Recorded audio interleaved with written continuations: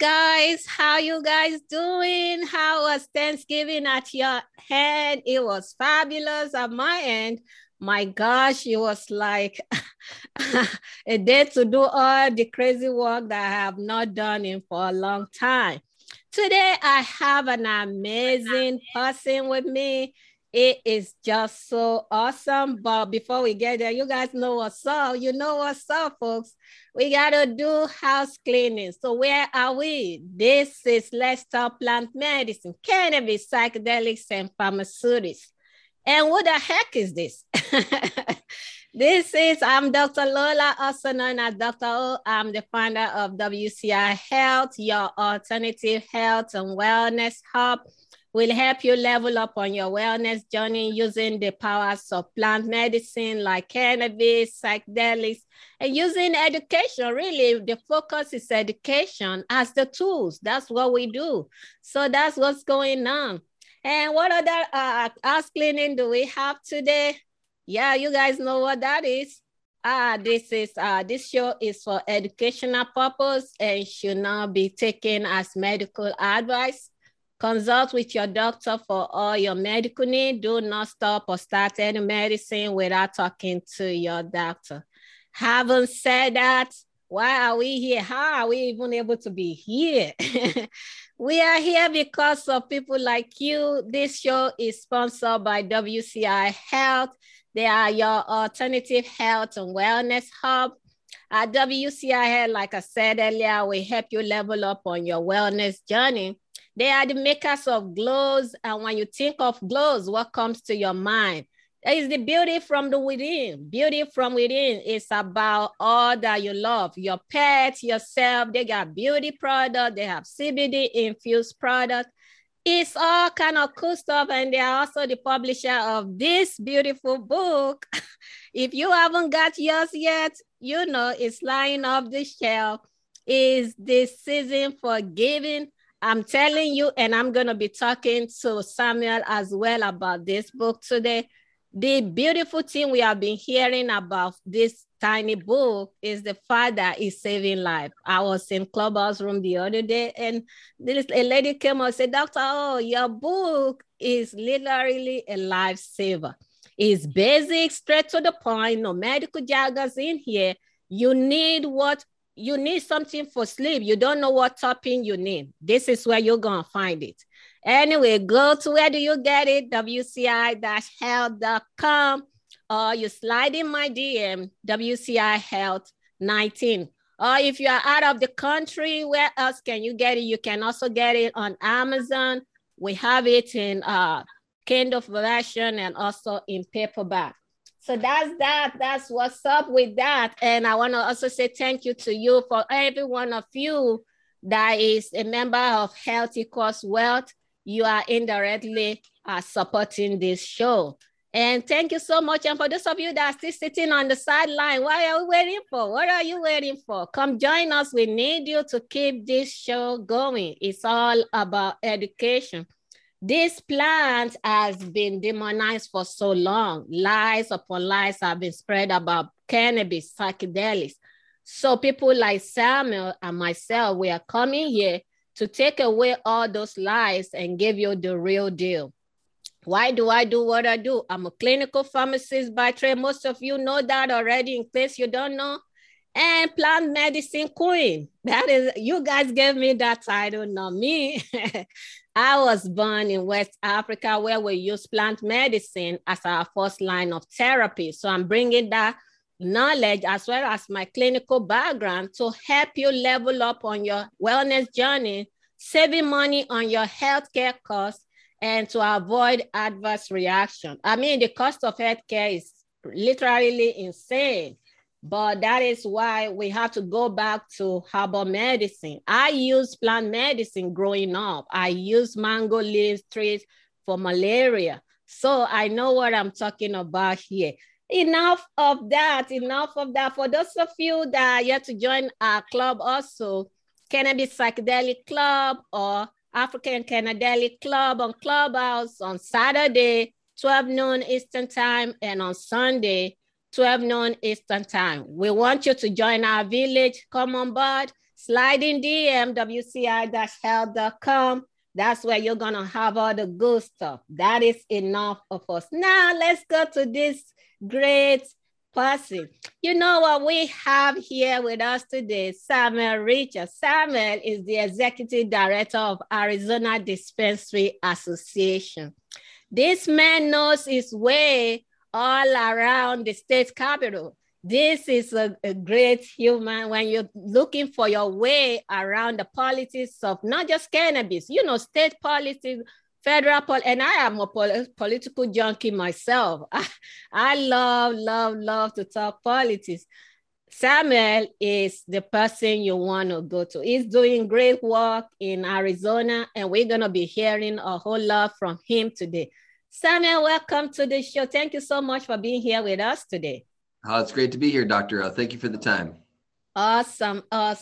Now, talk to me, Samuel. How did you even find yourself as the executive director of our Arizona Dispensary Association? I know they just have our legalization and everything. I want to know about that. Talk to me about your journey through cannabis and your background generally. Yeah, so my parents like to remind me that when I was a little kid and there was a question about what do you want to do when you grow up, I said, I just want to get paid to talk to people.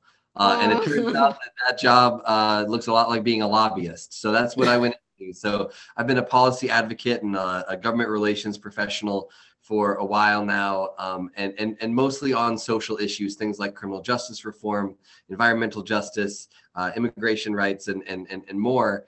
And through that work, particularly around criminal justice reform, really got interested around cannabis policy, because obviously the intersectionality with the criminal justice system and cannabis. And my wife and I had our second child a few years ago. He's 2.5 now. And in the midst of my own paternity leave for that, I had kind of had the opportunity to come on board with the team that was launching Proposition 207, which is the sign here behind me for folks checking us out on YouTube, which was the legalization initiative that brought the adult use marketplace here to Arizona. So I've been on board here with the association for about 2.5 years now, and I've loved every minute. The cannabis community is just a wonderful place. It's like a big family. And because, you know, when you get into cannabis, when you get into plant medicines, things just get a little bit clearer, you get a little bit more casual, all at the same time where we're building, you know, a $2 billion industry here in the state of Arizona alone. As a part of, you know, $150 billion industry nationwide. So we have quite a bit of work to do to build towards that potential, but really excited to be here and chat with you a little bit more about what we do.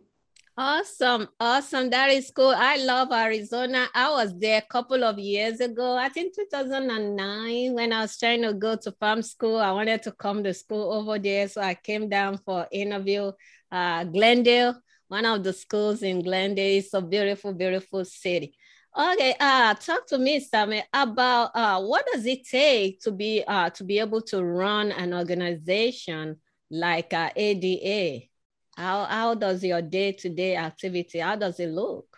Yeah, so we have what some of your listeners might know of as a limited license market. So we have about 170 roughly licenses that are a part of our system. But underneath that, we have hundreds and hundreds of independently owned and operated businesses that might be brands or cultivations, or all a variety of different things. So we're in some markets, those are all licensed separately. We have a vertical license system, but the owner of that license can lease the ability to operate to any number of different individuals underneath that. So our membership includes both those licensed owners as well as the independently operating brands that operate within them. And of the 125 licenses that are up and operating currently, 110 of them are our members.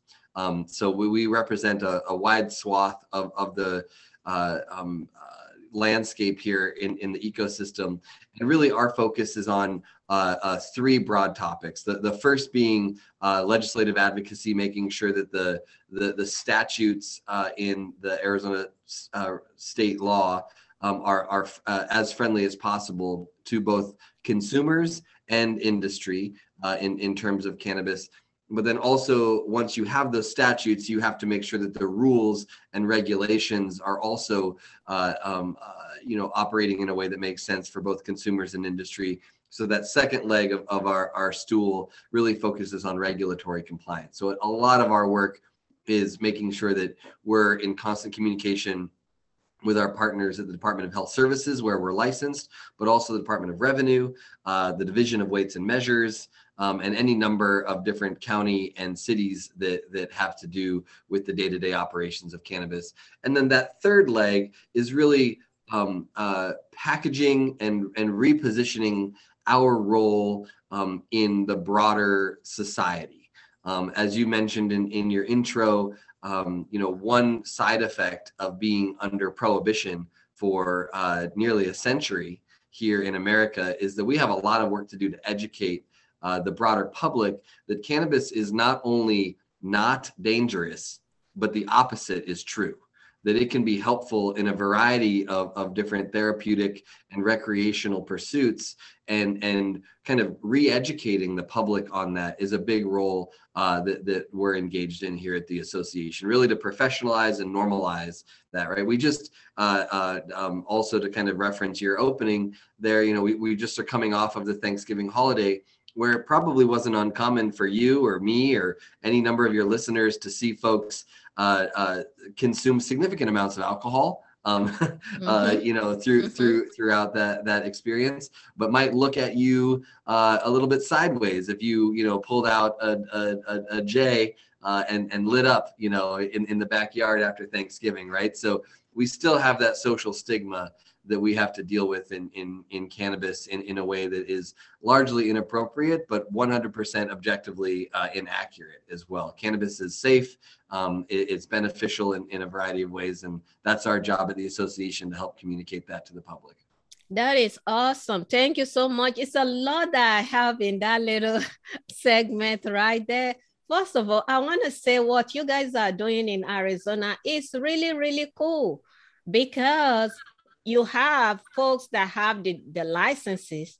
Then you don't have an excuse. Even if you don't have a license, you can still operate. That is kind of like giving opportunity to other folks that might not have that limited license. Am I getting it right? Yes. Yeah. And you still are kind of, you're working in partnership with that license owner, but I'll just give you kind of a hypothetical example. If you find significant success in a market like Oklahoma or Colorado or even California, you can approach one of the license owners in Arizona and say, I want to bring my brand here. I want to bring my cultivation practices here. I want to bring my new tincture or my topical or my vape cartridge to Arizona.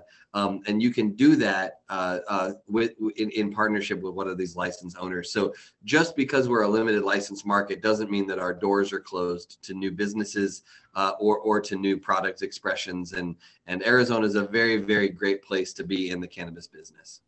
That is awesome. The second thing that I'm going to come up with from that last discussion was the issue of the fact about education, health, and wellness. Talk to me a little bit more details. First of all, were you ever part of, there are a lot of folks that have to use cannabis as a medicine. That was part of the reason why they came into the space. Well, some other folks didn't need to use it as a medicine. My husband was one of them. He just started using for a very long time when he was really early 20s, and he just loved using it. It helps him to calm down. It helps him with a lot of things. He's one member of the household that hardly gets sick. So talk to me, talk about the health and wellness of this plant, because it's like you said, it's years and years and years of lies that has been spread. It's going to take us a while to debunk all these lies. Absolutely. And I think maybe one thing that I'll do to answer your question is zoom all the way out. I think one of the quotes that has always stuck with me is the idea that food is medicine, right? That quote that says, "Let food be thy medicine." Cannabis is medicine, but I also think that maybe we don't consider that more things are medicine and medicinal than we might first acknowledge. And I think the other thing that I would encourage folks to consider is that just because you don't need a prescription for it anymore doesn't mean that it's not medicinal. There used to be a time where you couldn't access things like aspirin or ibuprofen without talking to someone like you, right? Without talking to a pharmacist, without talking to a doctor.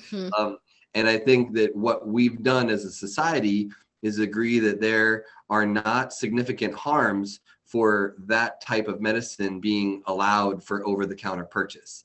And what we're doing now as a society as we approach the normalization of cannabis is that something that previously required a doctor's note, right, and a prescription and a certification from a medical professional, we're now coming to a place where we agree as a society that people can experience cannabis and the medicinal and therapeutic benefits of either inhaling or otherwise ingesting cannabis, and still allow that medicinal benefit without kind of the cover of a prescription. So just because it is in an adult use market or available over the counter does not mean that it ceases to have medicinal or therapeutic benefits. And that's something that I really make sure that folks understand, right? It's no different than aspirin or ibuprofen. Just because you don't need a prescription doesn't mean that it's not medicine. That is awesome. You did it way better than I could have done it there, Samuel. Thank you so much. Yeah, it is called nutraceutical. Our food, nutrients, serving as medicine, just like we have pharmaceuticals. Nutraceutical basically mean using our food as a nutrient. And the other thing I'm gonna throw in there to with what you just said is the fact that a lot of our conventional medicine were originally derived from these herbs. Cannabis, you have a seed, you put it in the soil, it grows, it's a plant. Yeah. The beautiful thing about it is that Mother Nature was so kind to us to add all this extra cannabinoid in there for our own wellness.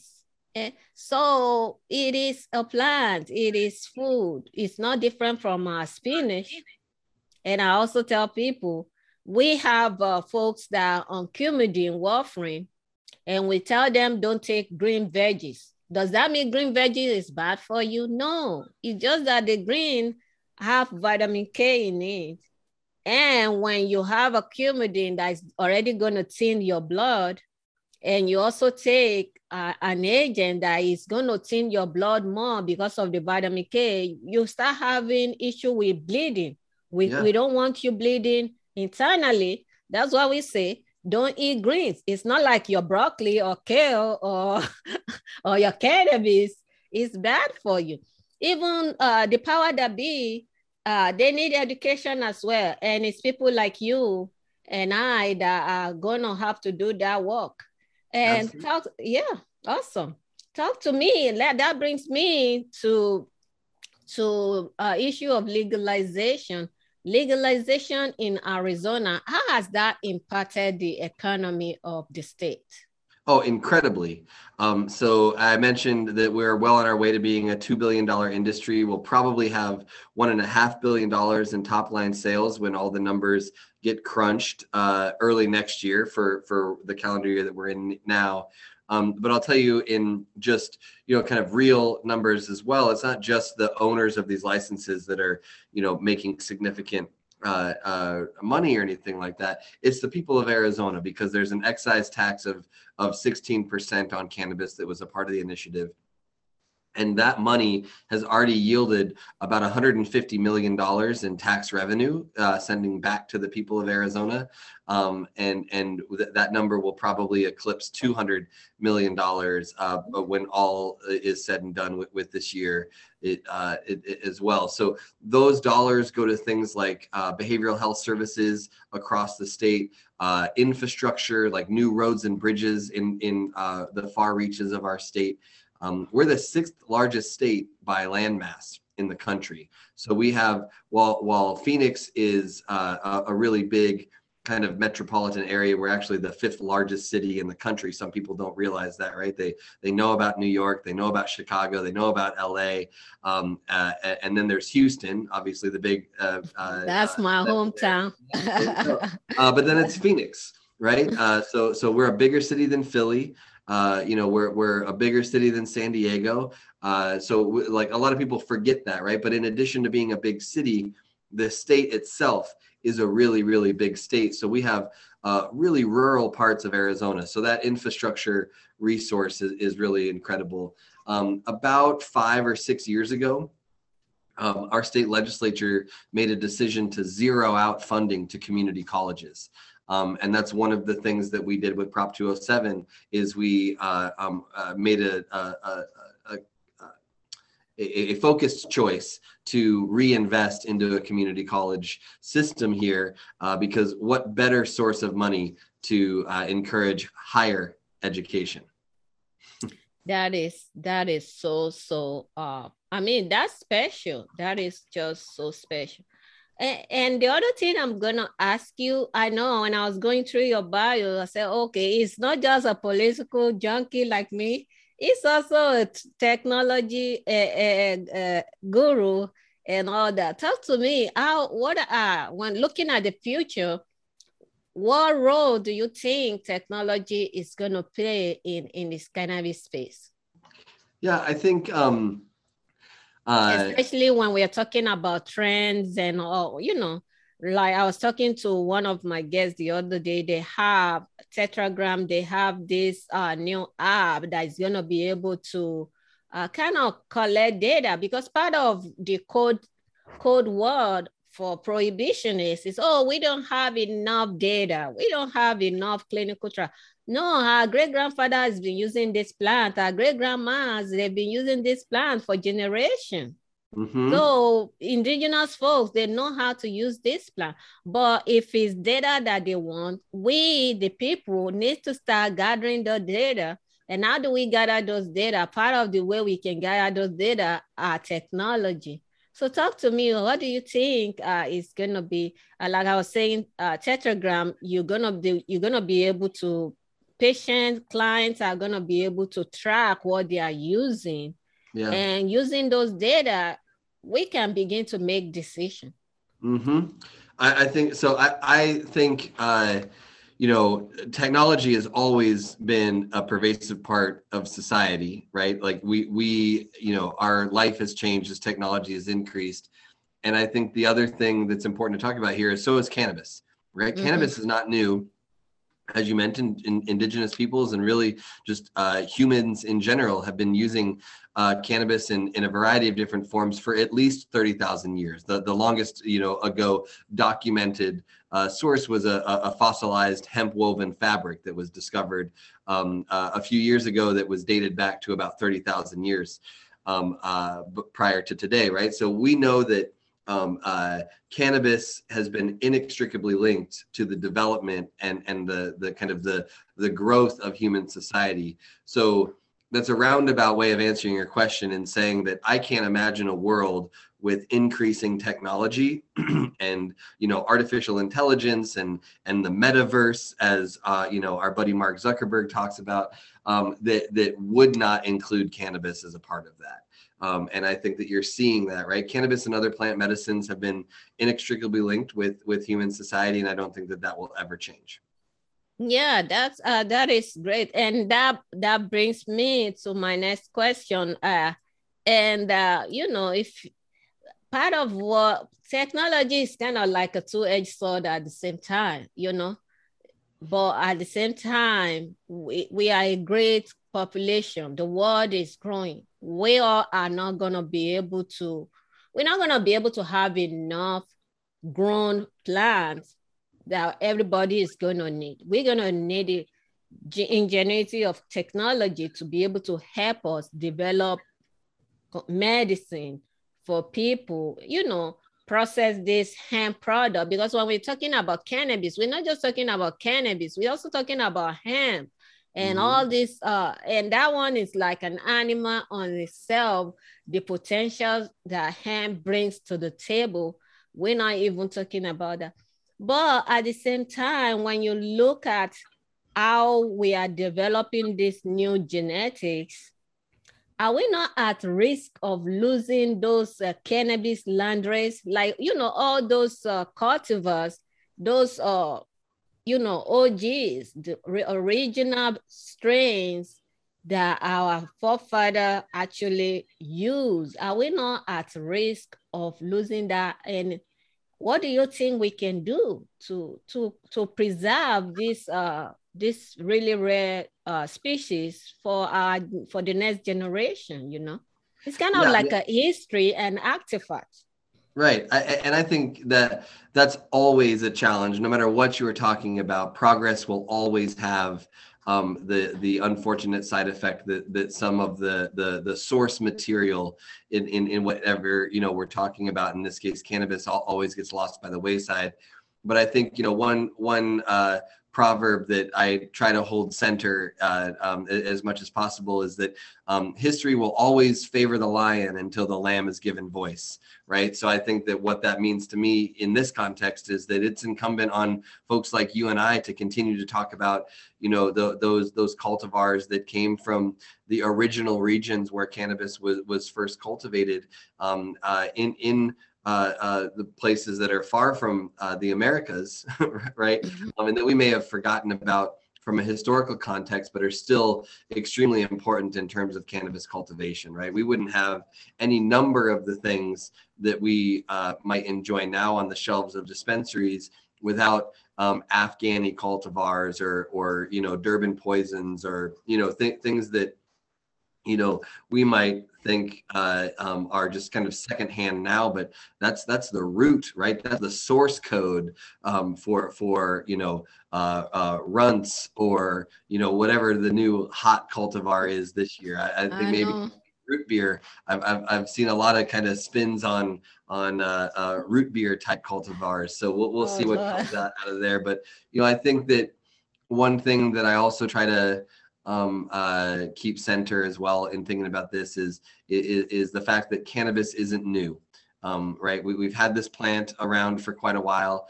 The careful cultivation of the plant isn't new. The formulation of the plant into many different varieties of expression, whether it's inhalables, ingestibles, or topicals, right? They're all there. They've all been around for a long time. The commerce of the plant is not new, right? People have been buying and selling cannabis for quite a long time. The only thing that is new is that the government wants a piece of the action. So when you can remember that, when you can keep that at the center of this work, that really at the root of everything we do, it's about education, right? And educating these regulators who want to fit us into, an alcohol regulation box or fit us into, a food or pharmaceutical box. They don't necessarily understand the pervasive nature of cannabis. Wherever you look in society, cannabis is there. It used to be a part of animal feed, right? People would grow hemp as a fibrous part of pig and cattle feed. Major car manufacturers use it in the development of their frames of the vehicles, of the chassis. Right, it's been made into incredibly strong construction materials, right? And the list goes on and on and on. It hasn't always been known as a psychoactive compound primarily, right? So I think getting back to that and talking about it more as not something that's special and really is something that's boring, I think really is the goal, right? I want cannabis to be as boring as apples. Another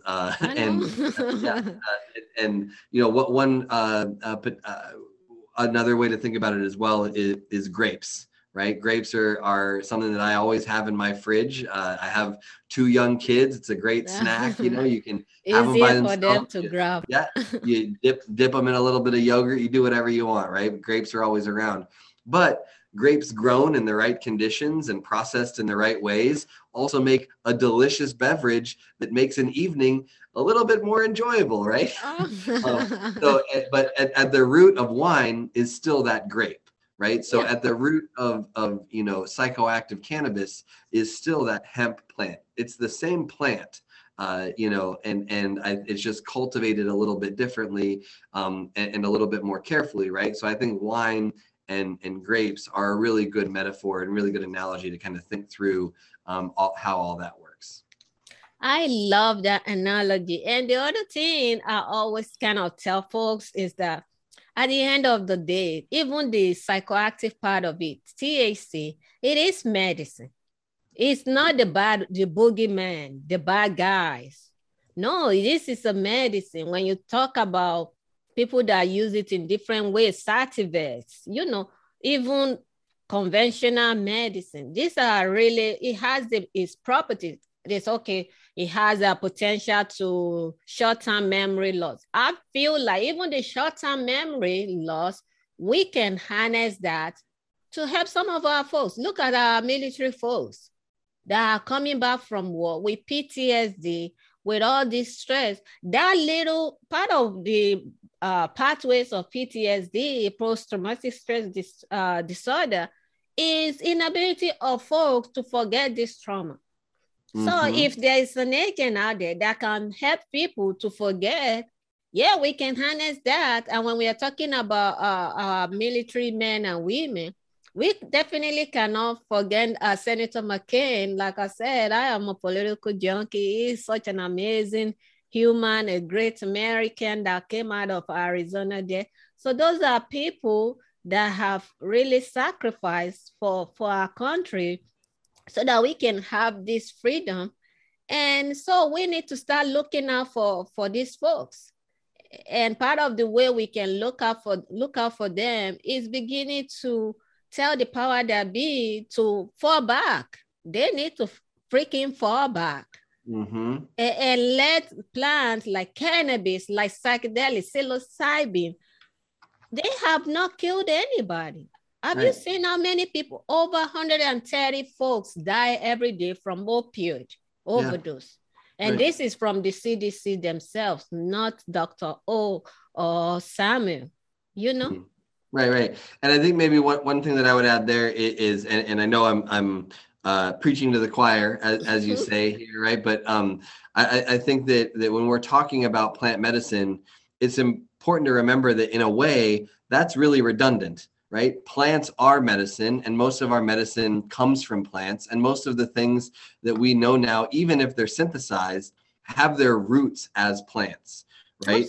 That's a nice little pun there, right? But the even the idea of aspirin, right? Indigenous peoples chewed on the bark of the willow tree, and that is where that idea came from, where that experience came from. And what happened is this little outfit decided to synthesize the active ingredient of the willow bark and filed the first patent for aspirin, right? So that's where that thing came from. Beer, alcohol, right? It's grain. Grain is a plant. So you have all of these things that really have their root in plants. And even something like as dangerous as fentanyl and other synthesized opioids really have their root in the poppy plant, right? So, far enough back is the root of it all is a plant, no matter what we're talking about.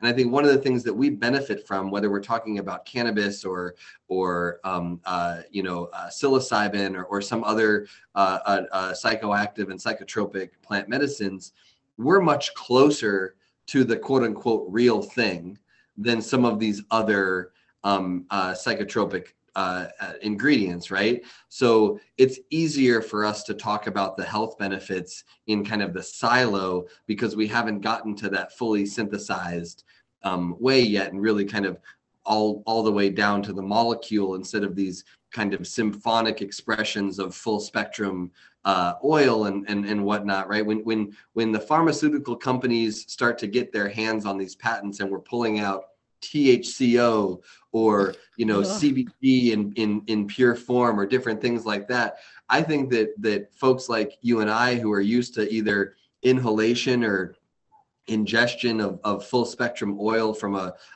full plant might see the effects happen a little bit different as we continue to kind of remove ourselves from that true source, which is the plant.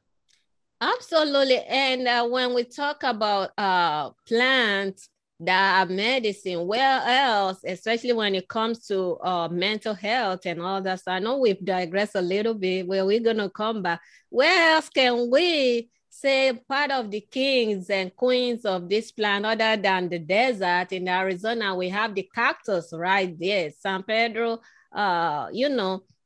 mescaline and all these plants are right there in the desert of Arizona. Yeah.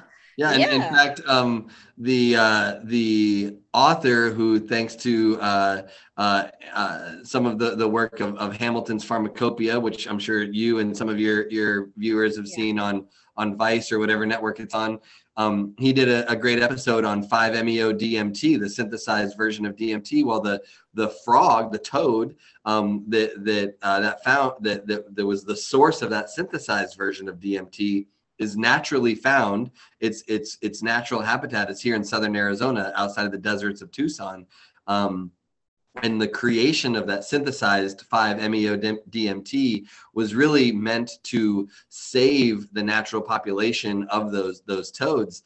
And I think that those stories come in spades here in Arizona, right? We're, in a lot of ways, the indigenous home to a lot of psychotropic, naturally occurring active ingredients, right? Whether it's the peyote of the Tohono people, or you have the toads of other indigenous peoples, and a variety of other aspects as well. In fact, the teachings of Don Juan from Castaneda, most of that took place in the deserts of Arizona.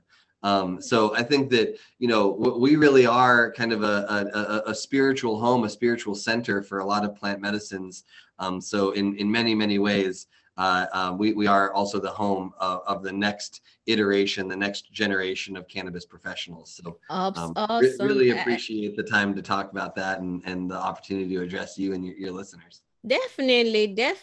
And we will be bringing you back to talk about psychedelics, because that is my specialty. I focus on cannabis, but at the same time, I also focus on psychedelics too. Now let's go back to cannabis. We are talking cannabis. So talk to me about cannabis when it comes to, see, part of the stress that folks are going through is the banking with cannabis businesses, entrepreneur, the moms and pops that depends on these little businesses to take care of their children. They cannot even get loans. They cannot, the stigma, then the restriction on banking. Talk to me about that. How, especially you as somebody that's so close to these lawmakers, what is going on out there? And talk to me. What is going on out there?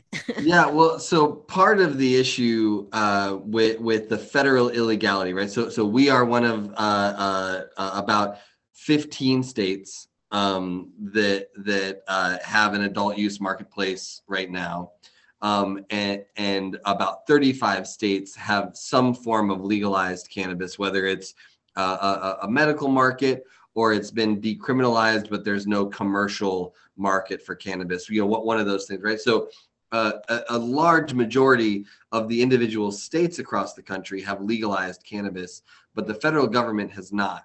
And what that means in a practical way is that you cannot cross state lines with either product or money in a legal or compliant way.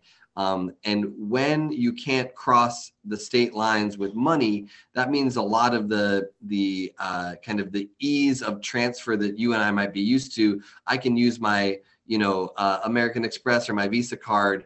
If I go on a trip across country, I can use it wherever I am because it's kind of digital currency, right? Well, cannabis funds, cannabis revenue, cannabis income can't be used in the same way, because if that money crosses state lines, it immediately gets triggered as a money laundering case, and the Department of Justice and the FBI get real interested in some of those activities, right? So what the Safe Banking Act would do while we wait for Congress to actually fully legalize cannabis, it would really take a large step in decriminalizing the already legal business of the cannabis, the multi-billion-dollar industry across the country. And you see folks actually just yesterday, there was a large press conference in the Oakland area of a variety of number of dispensaries that have been burgled and actively and aggressively robbed because most of the business that we have to conduct right now is in cash. So, we have businesses that are, highly compliant and fully, regulated by their local and state jurisdictions, but they are unable to make tax payments to the federal government because they may have gotten robbed because the entire business is done in cash. So what this Safe Banking Act will do is really take a big step into making sure that some of those ease of financial transactions that other businesses have available to them are also available to cannabis businesses. Thank you so much for that. That brings me to my next question. When you talk about decrim, and this is the issue of Black, Indigenous people of color. We all know the lies was really propagated and the prisons were really made money for the government at the back of the Black, Indigenous people of color, the minority people. And now, even without having this access to banking, first of all, folks are not really able to get licenses. Even if you get the license, how do you get the money to take your business to the next level as a minority? What is your organization doing to help minority community, or especially as a lobbyist to these state houses? What are you doing to make sure this injustice that we have seen for generations doesn't carry on to the next generation? Yeah, so a lot of that work is happening at the federal government because that's really where the bottleneck is. So we're doing what we can across state houses, and I'll mention that our Attorney General here in the state of Arizona, Mark Brnovich, has historically been extremely supportive of the provisions of the Safe Banking Act, and we're grateful for his advocacy and support. But at the end of the day, it doesn't matter really how much any state level leaders want to encourage the safe banking legislation to move forward. The decision is really only up to the 535 individuals that make up the Congress in Washington. So the 100 senators and the 435 members of the House of Representatives there really have that decision. So, in coalition with a variety number of people, whether it's Amber and the group at the Minority Cannabis Business Association, the groups at the U.S. Council of Cannabis, the National Cannabis Roundtable, all of those types of groups are ones that we're heavily engaged in. I'm personally very involved with a group called Attach, which is the American Trade Association for Cannabis and Hemp. And we also, as an association, are represented federally by an amazing woman named Safira Galoob, who is also the individual who runs the National Cannabis Roundtable.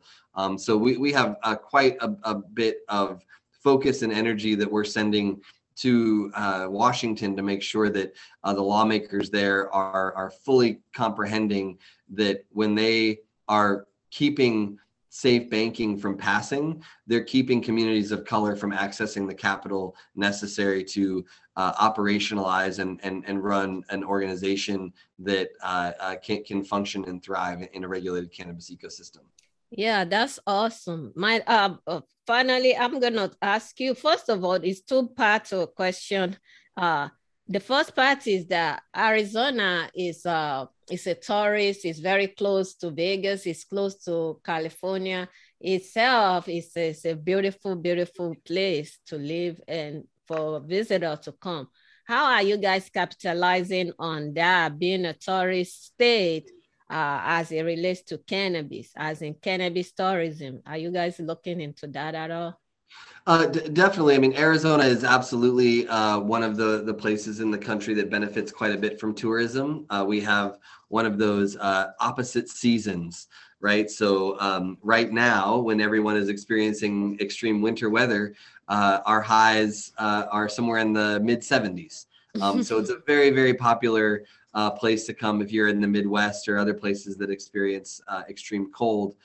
So and of course, this was all pre-pandemic, right? But prior to COVID, Arizona would routinely get between 40 and 45 million visitors every year. And that could be for a variety of things, whether they're just coming to Arizona to golf, for folks who are escaping the cold winter weather to spend 6 months here in Arizona, or we're a very heavily trafficked state for sports. So we are a regular hoster of the Super Bowl, of the NCAA Final Four tournament, one of the best parties on the PGA golf tour is called the Phoenix Open, and that routinely for a golf tournament gets somewhere in the neighborhood of about 30 to 50,000 people coming out just for that, right? So there's quite a bit of activity in that realm, and now that we're in an adult use marketplace, it's incumbent on the cannabis community here to let folks know when they get off the airport at Phoenix Sky Harbor or Tucson International, to let them know that their first stop after they get their rental car should be their dispensary. And that's the work that we're engaging in here. You know, a lot of folks know us as the Grand Canyon State. I really want to make sure that we transition into that to be known as the Grand Cannabis State. Awesome. We're working on starting next year. That's awesome. So finally, what other services, what other benefit does your member get from, because everybody, all the dispensary out there definitely needs to be a member of ADA. What other benefit does your member get? Absolutely. They're very typical to, any other trade association for other industries. And they really align with those three legs of the stool that I talked about earlier, right? So that legislative and political action is one big piece of it. So our members are not only beneficiaries of that work, but they're also direct participants in that work. We host regular conversations with lawmakers and candidates to make sure that they have opportunities to speak with our members and the participants in the marketplace there. Also, a huge benefit is the regulatory and compliance work that we do. As new rules come down, we help interpret those, we help operationalize those. And then the third piece is being a part of that, public education and paid marketing effort to help communicate to the broader public that we're here and we're open for business. Awesome. That's a huge benefit of membership. And for any of your listeners that are interested in membership, they can reach out to us on our website, which is azdispensaries.org. We're also on Instagram at arizona.dispensaries, and also all over LinkedIn. So look us up on LinkedIn as well. Definitely. And we're going to be, before I let you go, what is your advice to folks that are just coming into this space? They are new to cannabis or just new to the business of cannabis. What is your advice? Learn. There's a lot of resources out there, so learn before you do. That I had a family member who was in kind of that contracting space, the construction and building space, and didn't matter what we were talking about. He always said, "Measure twice, cut once." And I think that that's very applicable in cannabis. There's a lot of resources that are out there, whether it's your website, websites like ours, websites like Leafly or Weed Maps or the Minority Cannabis Business Association. There's all sorts of really great resources out there. Do some due diligence before you just go out there and say, I'm going to be in cannabis. It's a very difficult industry to be a part of, but you'll find a lot of folks willing to chat and talk to you and help you learn about what needs to kind of be your foundation as you enter the space. Awesome. And finally, I'm going to let you tell our listener again, where can we find you? I know you mentioned it, and we're going to put all this information in our show notes when we release this episode. So Simon, talk to me. Where can we find you? Online at azdispensaries.org, and on Instagram at arizona.dispensaries. And also on LinkedIn, if you just search Arizona Dispensaries Association, we'll pop right up. Awesome, awesome. We can fit Samuel. He's doing so much great stuff. We can fit him in one episode, so we're definitely gonna be bringing him. But thank you so much, Samuel, for joining me today. And folks, like I said, you are a business out there. We're still looking for sponsor for this show. If you want to be part of what we are doing, slide in DM WCI Health 19 or WCI Health-health.com. And also my book, A Pharmacist's Guide to Cannabis. This will help you if you are a dispensary. Samuel, your members need to get this book and put it in their dispensary for real, because it's gonna save folks a lot of time. The bartender will not need to be explaining nothing anymore. It's gonna have fasten everything. They come in, they need a cultivar, they need specific topping. They can look in here and see what they need and just go for it. Saves you a lot of money, saves you a headache, helps your bartender. So grab your copy. We can do a deal for you as well. Folks, that's our show for today. Until next time, remember, healthy costs well. Bye, guys. See you later.